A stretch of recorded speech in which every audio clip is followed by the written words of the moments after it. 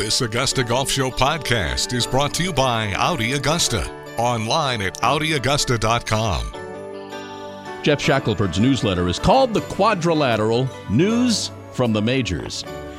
There was a major championship last week. Geoff was at the PGA. It's a pleasure to welcome Geoff Shackelford back to the Augusta Golf Show. How are you, Geoff?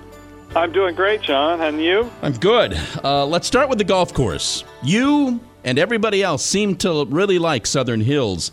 So how did it fare for you?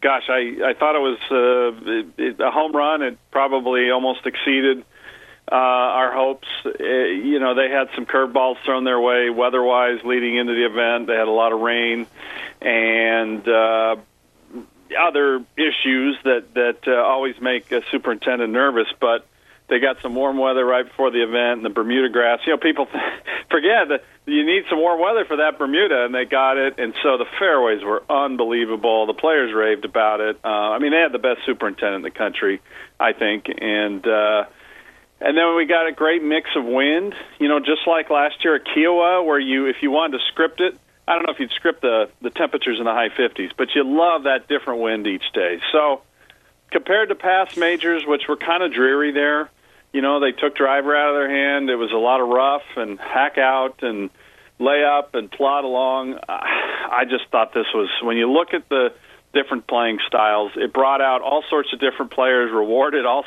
sorts of different ways to play the game, and that ultimately is, to me, the best compliment you can pay to a setup and a design. You may have just answered the question. I'm asking the architect in you. What is it that Gil brings to projects he takes on?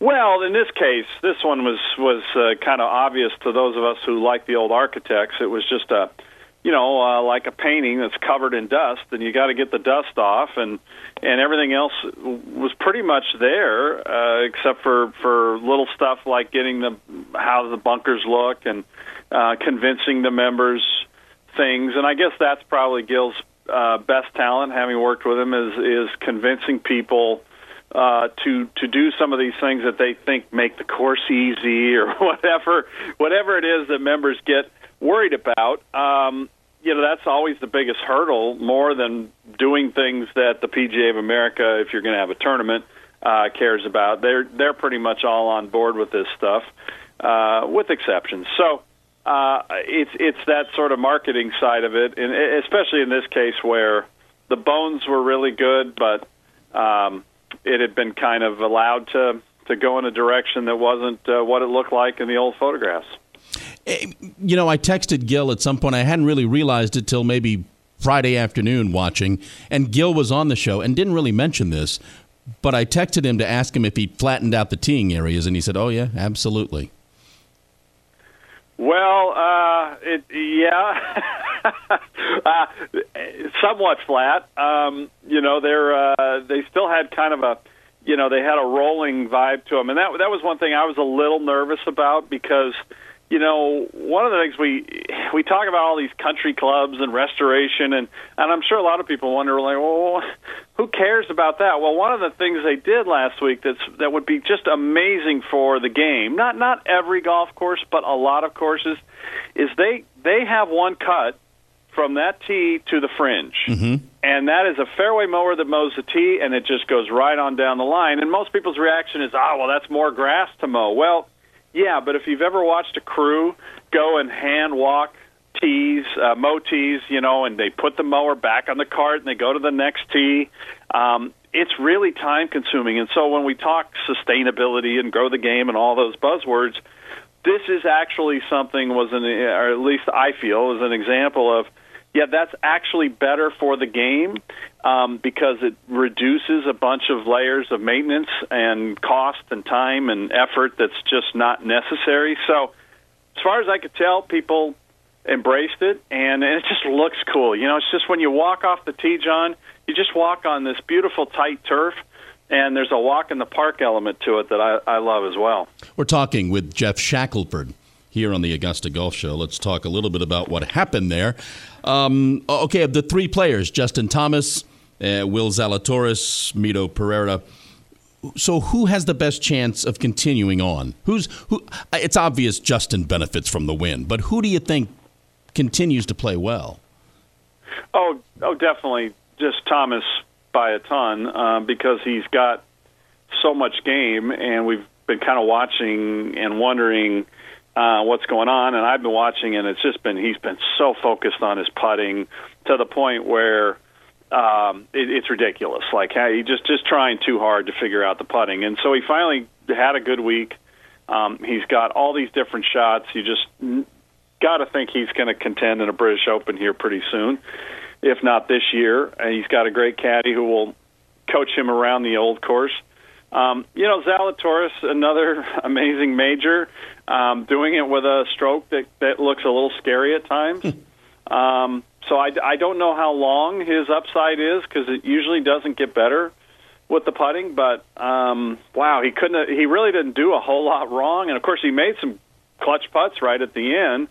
So huge upside for him. And then obviously Mito Pereira is just that was a kind of a breakthrough week. I have no idea if it's a one and done thing, but he won 3 times last year and on the Corn Ferry. So he's obviously there's something there that's and he that was a full smoke and mirrors final round, and that to me is the ultimate tribute. There's no way you're going to play 4 great days, and he played the first 3 days.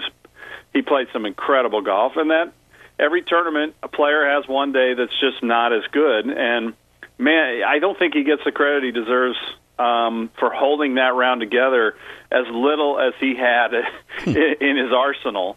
And then, he just made a mistake there on 18 and should have been bailing out left, and that was the difference for him, and he'll learn from it. What's your sense of Rory? Is he getting closer to a major or farther away? I don't know. I don't sense he's getting closer. I really don't know what it is that's why he can't put together 3, kind of what we just talked about, those three good days, and then it's that bad day for him that still is pretty bad.